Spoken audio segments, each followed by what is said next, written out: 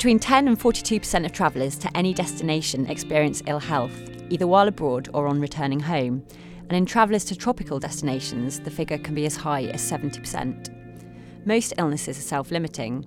However, between 12 and 54% of patients are ill enough to seek medical attention, and 1 to 6% are hospitalised. The presence of fever is associated with both severity of illness and hospital admission. The BMJ has recently published a clinical update education article about fever in the returning traveller, and today we'll be discussing that article. I'm Kate Adlington, clinical editor at the BMJ, and today I'm joined by two of the authors of that article.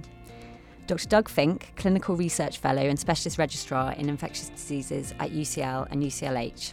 Hi, Doug. Hi, Kate. Hi, thanks for joining us. And Dr. Victoria Johnston, Associate Professor in Clinical Epidemiology and Consultant in Infectious Diseases at the Hospital for Tropical Diseases in London and UCLH. Hi, Vicky. Hi, Kate.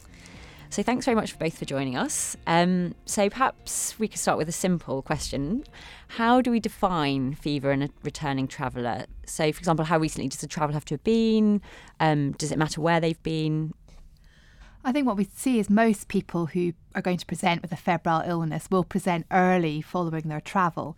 But of course, some illnesses have a very long incubation period, so it is possible that the travel can be quite remote.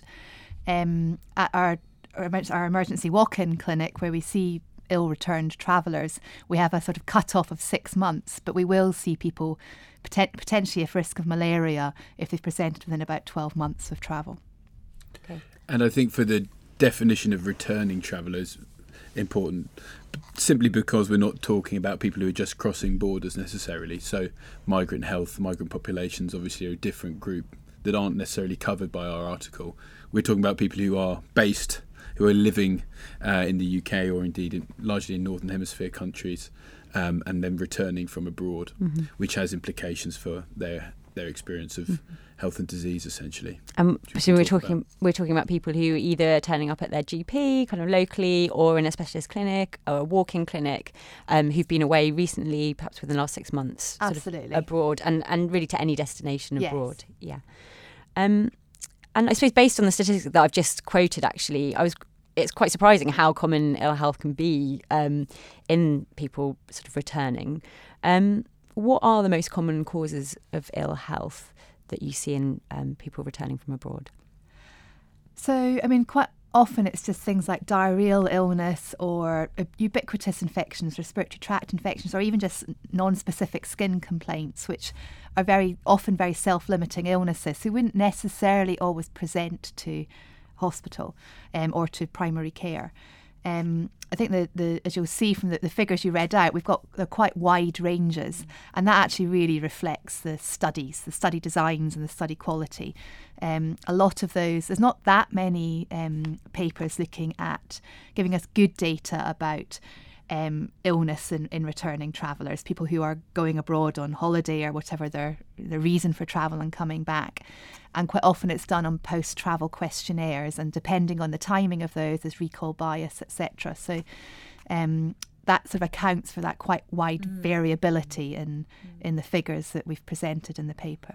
I think, again, an issue that we discuss in the article is that there is an underrepresentation of primary and secondary non-specialist care.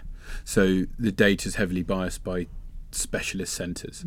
And that's obviously because those centres make the effort to establish the diagnosis, but also purely because primary and secondary care often don't ask about travel history in the context of infection and may not make the same diagnoses that specialists would. And I think that is an important point. And talking about data and kind of collecting these figures, you mentioned the GeoSentinel network in the article. Yes. What is that, and how is that collecting data? How is that helping to inform clinical practice? So the GeoSentinel network is an international network of travel clinics. So it's CDC, which is the American Centre for Disease Control, and they fund this data collection exercise. It's a surveillance exercise of clinics globally, looking particularly at people who have crossed borders and are presenting with ill health. So the the denominator for all of these studies are actually people who are presenting to travel clinics who are unwell.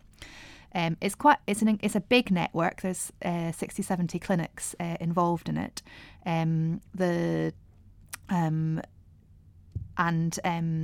It's a useful network in that it has been used to highlight outbreaks as they are happening. It's a relatively real-time network, so the data's submitted on about a monthly basis, and they have certainly picked up outbreaks that are happening before it's necessarily been picked up by the local country. So there's like a sentinel, the Canaries are being picked up by the Geosentinel network. Are there any examples, kind of recent outbreaks that kind of maybe have...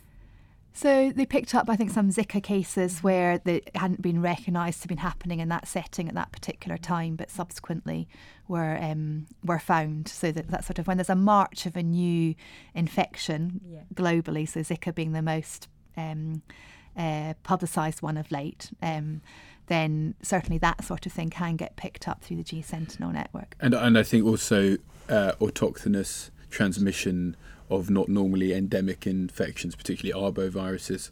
So chikungunya is a good example of that. I think they were some of the first groups to pick up that was being transmitted by mosquitoes actually in Italy and the south of France, as opposed to being in the Caribbean. So as Vicky says, it's a really useful tool for that. I think another online apparatus that's available to all clinicians that is also real time is the ProMed mail service. And again, what's interesting about that is it captures not just specialist centre or even healthcare reported data, but actually some just online media reports and actually accesses social media data from about 180 countries. And then that gets reviewed by specialists who produce a report.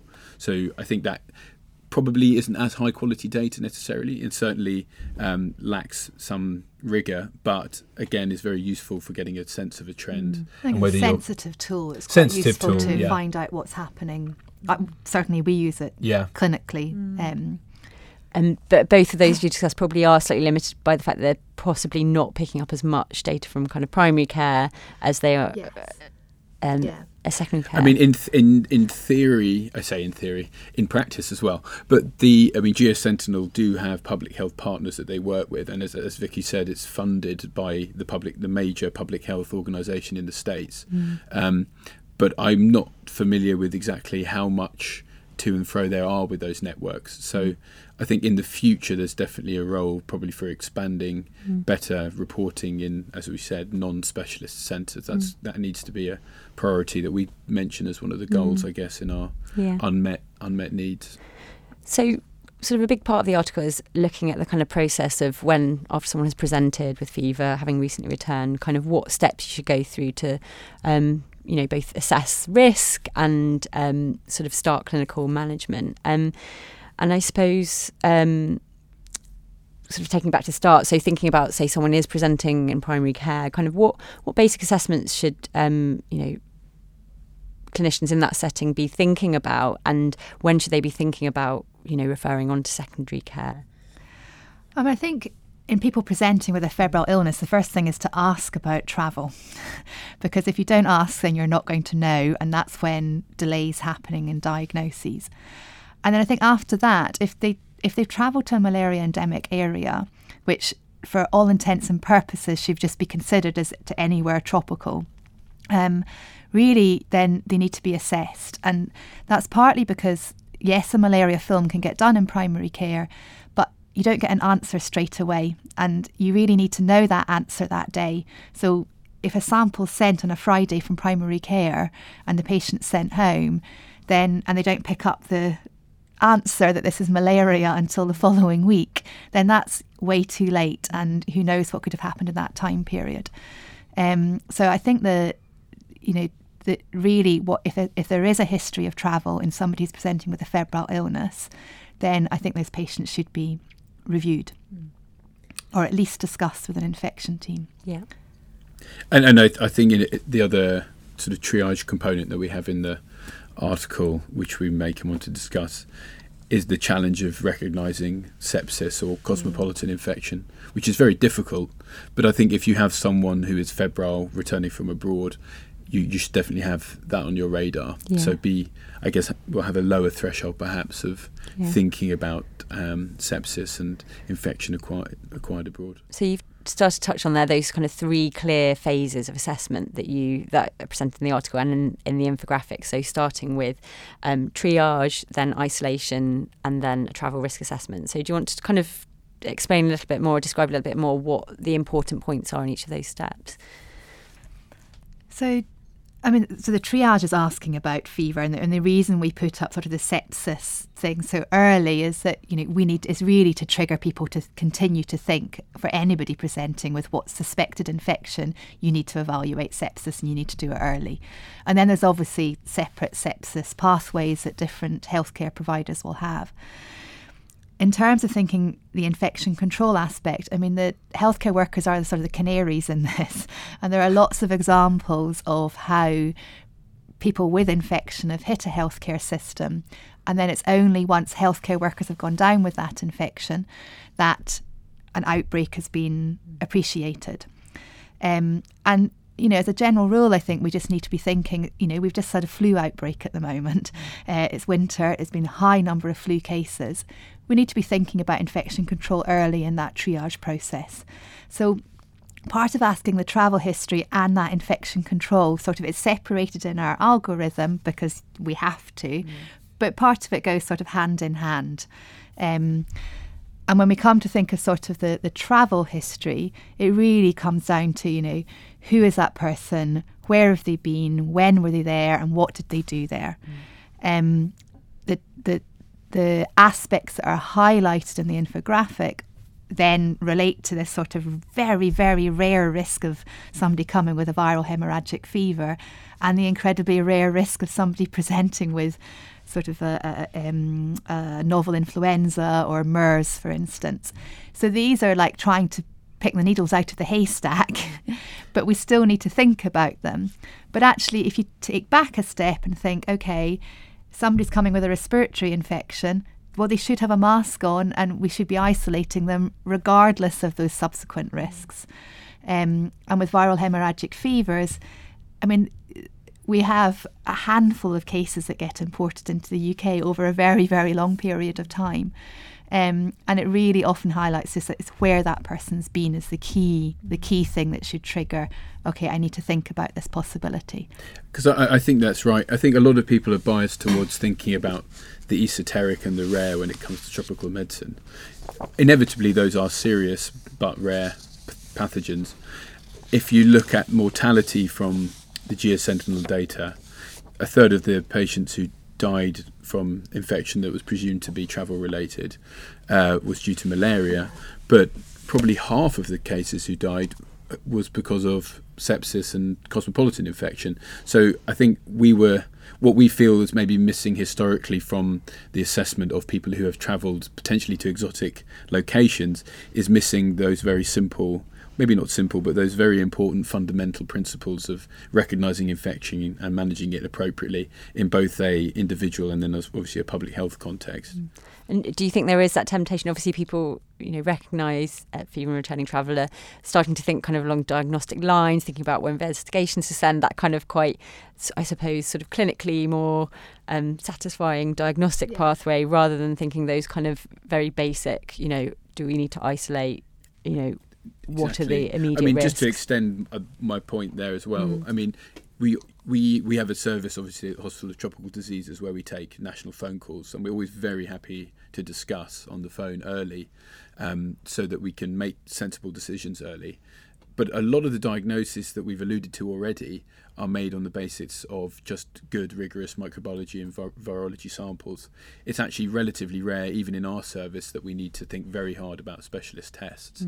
But often the person on the other end of the phone has been biased towards thinking about something much, much less common, much more tropical. And so part of our responsibility is about, I guess, putting people down the right pathway as much as anything else. Yeah. We touched on malaria before, and in the article you mentioned sort of 5 to 29% of people presenting to specialist clinics with fever are found to actually have malaria as a diagnosis. How can clinicians sort of make sure that they don't forget malaria. And you touched on it before, saying actually if you're think to send a test, but if you're thinking to send a test, really you should be involving specialist services, speaking to people, making sure that those results are picked up urgently. But how do you make sure that that as a diagnosis is investigated appropriately? So I think just awareness that malaria is a serious illness, that and therefore just thinking about it and testing for it is the key thing. In terms of sort of when we say, if we look at the UK national audit of malaria deaths, one of the key things of the reasons people die is because of delays in getting to healthcare. And getting into appropriate sort of secondary health care. So that might be because people don't volunteer their travel history. It might be because they're not asked about it. It might be because people don't think to do the malaria test. But the key thing is that is a delay in happening. It is happening, and those delays lead to deaths. And mortality in the UK, and it's the same pretty much if you look at other Western settings, is about sort of 1%-ish. And that's mortality from Plasmodium falciparum. And if this is a generally speaking, a younger population, because they're people who have travelled to then come back again. And obviously we see an increasing older traveller, but they're generally a relatively fit population. So if you're then looking at 1% mortality, that's a reasonable mortality. So I think it's just thinking, could this patient have malaria, and doing a test, because the tests are very easy to do. I mean, most labs will do a rapid diagnostic test, and that's very sensitive, particularly for Plasmodium falciparum. But really should follow up with blood films. And if the labs aren't used to doing blood films, they will be able to prepare them. But we're always happy to have films sent to us at the Hospital of Tropical Diseases to be able to verify parasitemias. And we're always happy to discuss any cases. I think on an individual level, in terms of clinical assessment also, I think a history of fever or febrile type symptoms is important. Although the patient may not be febrile in front of you, malaria is another one of those great dissemblers. It has sort of protein, multiple, diverse clinical manifestations. So something that someone presumes to be a diarrheal illness or even a respiratory illness, actually, in the context of a history of fever and appropriate travel risk, you need to exclude that diagnosis. I think that's an interesting learning point as well. So have a broad perception of how it can manifest in the individual. I think coming back to the sort of the malaria assessment, as you can see sort of in the infographic, what we talk about is various criteria for considering severe malaria, and the sort of the 10%, which is like the WHO guidelines. But what we need to remember is that we are in a non-endemic setting, and that actually we do see complications in patients with far lower parasitemias. And certainly there's sort of more consensus in the UK that we take a sort of 2% level of parasitemia, and if it's above that, we'd certainly consider treating somebody as severe infection. And I think the people who are at risk of the sort of comorbidities is A, anyone with malaria, but B, if they've got other comorbidities going along with that, then it is potentially going to put them at more risk of developing renal failure or ARDS or cerebral malaria. It was interesting because you discussed the fact that people who are travelling back to their country of origin are often at the highest risk of infections, and partly perhaps because they are under the perception that they are at lower risk because because it is a country of origin. Perhaps they have had infections there before. Perhaps presume a level of immunity. So what do we know about that risk from the evidence, and I suppose how can you advise people about that? So we know migrants who've been brought up in a malaria endemic area, they develop immunity, so they survive their childhood where most of the malaria deaths happen, and then they develop an immunity. But to maintain that level of immunity, you need to be constantly being exposed to malaria. And of course, when people then travel outside a malaria endemic setting, then they lose that immunity over a period of 6-12 months, we don't really know, but they lose that immunity. And then when they travel back, in their people's heads, they're like, well, I'm immune to malaria, but actually they travel back and they're no longer immune to malaria and they can contract malaria. What we do also recognise is that they probably have a degree of semi-immunity left, so they're less likely to get the severe complications, but they still do happen, and we've still had, I can still say a number of cases that I've had people visiting family and relatives who have gone down and had complications of malaria. But there certainly seems to be a degree of semi-immunity left. I think the other thing about sort of this visiting family and relatives group, this VFR group that we talk about, is that they are less likely to think about getting chemoprophylaxis, for instance, for malaria. So that will put them at increased risk when travelling. I mean, generally speaking, probably not enough people get pre-travel risk assessment in any event. So again, Geosentinel data will say it'd be between 50 and 60% of those who return with illness did not consult. That's even lower for people who are visiting friends and relatives, i.e. returning to what they perceive to be their safe home environment. It can be as low as 20% or less. And there are simple interventions that probably that population could take to reduce risk, specifically of malaria and also other infections. And as sort of Vicky alluded to there's probably also lower rates of vaccination in that population too, for the same reason. Yeah, and on that point, what advice would you give to either primary care clinicians or people themselves about what advice they can seek, where they can seek advice, what vaccines they should consider, what prophylaxis they should consider before travelling? So, Public Health England, there's national malaria advice, prophylaxis advice, which is updated regularly, and that's a primary source to go to regarding prophylaxis. They have access to NATHNAC, which is a national travel health advice line, which certainly in the UK healthcare workers can phone and get advice on the more complicated travellers.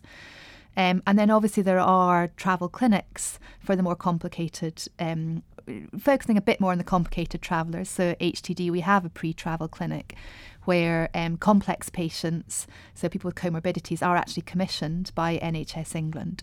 But anybody can go as a sort of walk-in, not walk-in, sorry, they need to phone up and book an appointment, but anyone can book an appointment at the travel clinic.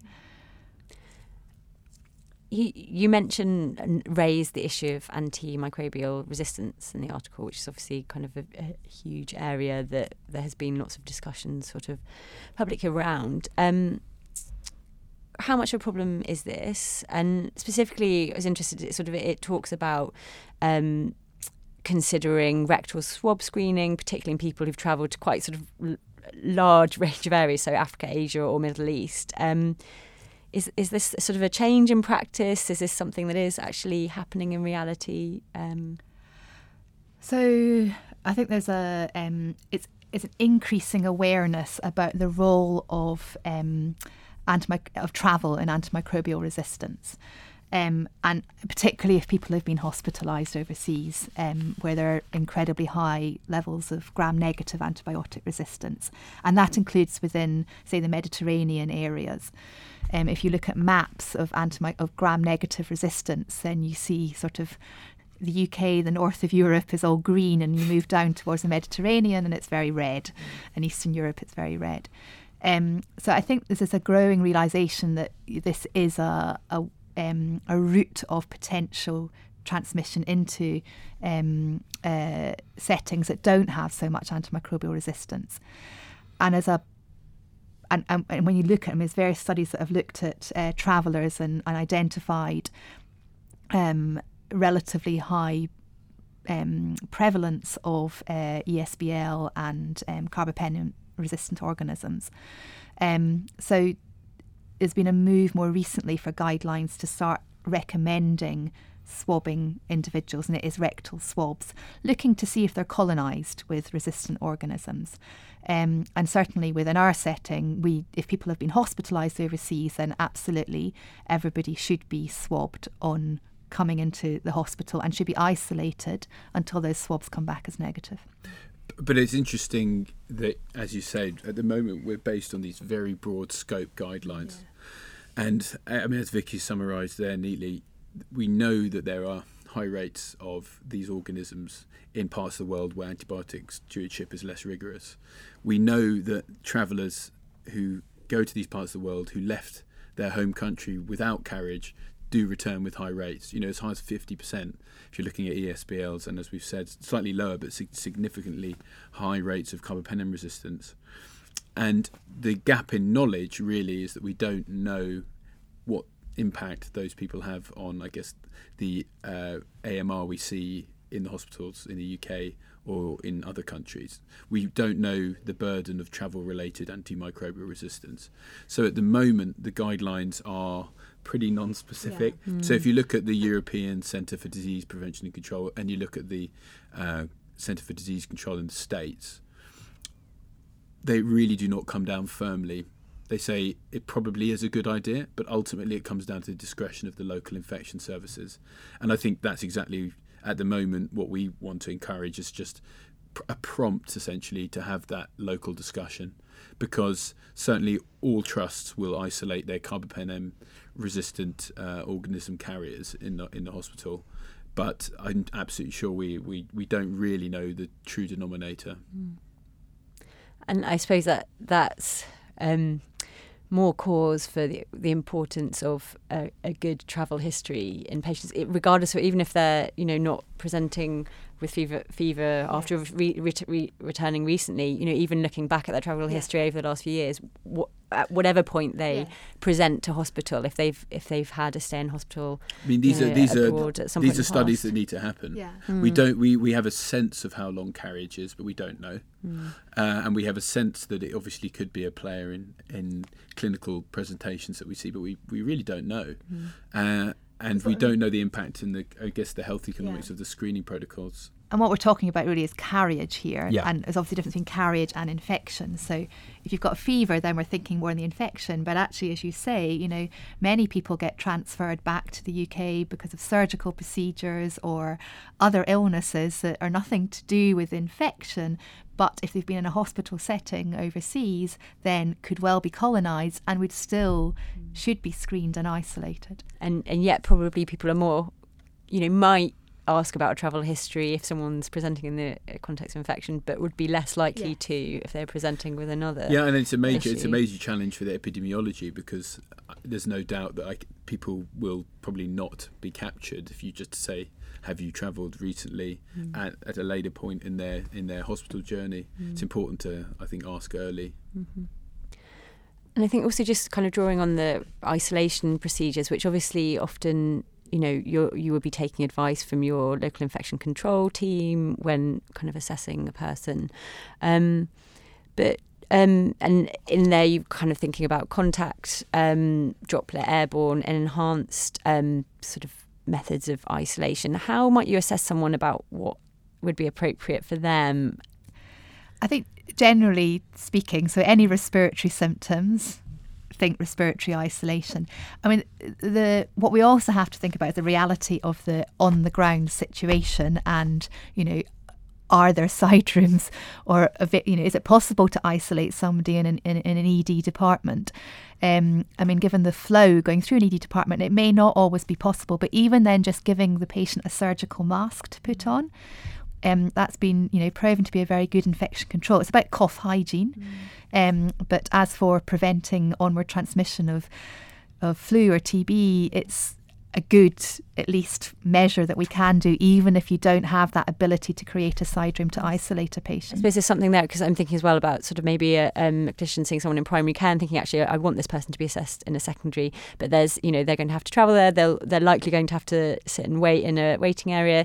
So there's something about kind of communication with that secondary care team. So saying, actually, I'm worried about this patient, I think that they should be isolated on arrival, but also maybe sharing that concern with the person and saying, actually, it's important that you wear a mask, for this period of time or while you're waiting, or it's important to try and, not sort of maybe have contact or have close contact with, family or whoever during that period. And I think if a GP genuinely has concern that somebody could have a viral hemorrhagic fever or could have a like MERS, or avian influenza, then actually even at that point, they need to isolate that person within their GP surgery, and then they need to be speaking to infectious diseases and public health, because there then will be protocols are to put into place for how that patient should be managed, how that patient should be transferred for assessment.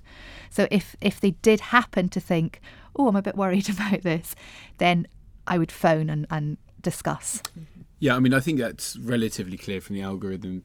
This obviously, the triage maybe suggests when you should think about sending someone to hospital, but obviously if you make the the preliminary diagnosis that they may have a emerging infectious disease or an outbreak related illness, then the isolation protocol, the enhanced isolation, doesn't necessarily have to be in secondary care. We haven't put that caveat there, but obviously there are guidelines that you follow, which we don't have the space to capture. Another article, maybe. Yeah. Great, okay. Thank you very much both for joining us today. And if listeners want to see either of those articles, then you can find the clinical update on fever in the returning traveller online at bmj.com, along with all our other education articles. And we'll be back soon with more education podcasts, and you can find all our previous podcasts from the BMJ on iTunes or wherever you listen to your podcasts usually. So just say thank you very much and goodbye to Vicky and Doug. Thanks, Kate. Thanks for having us. Okay, and thanks very much for listening, and bye for now.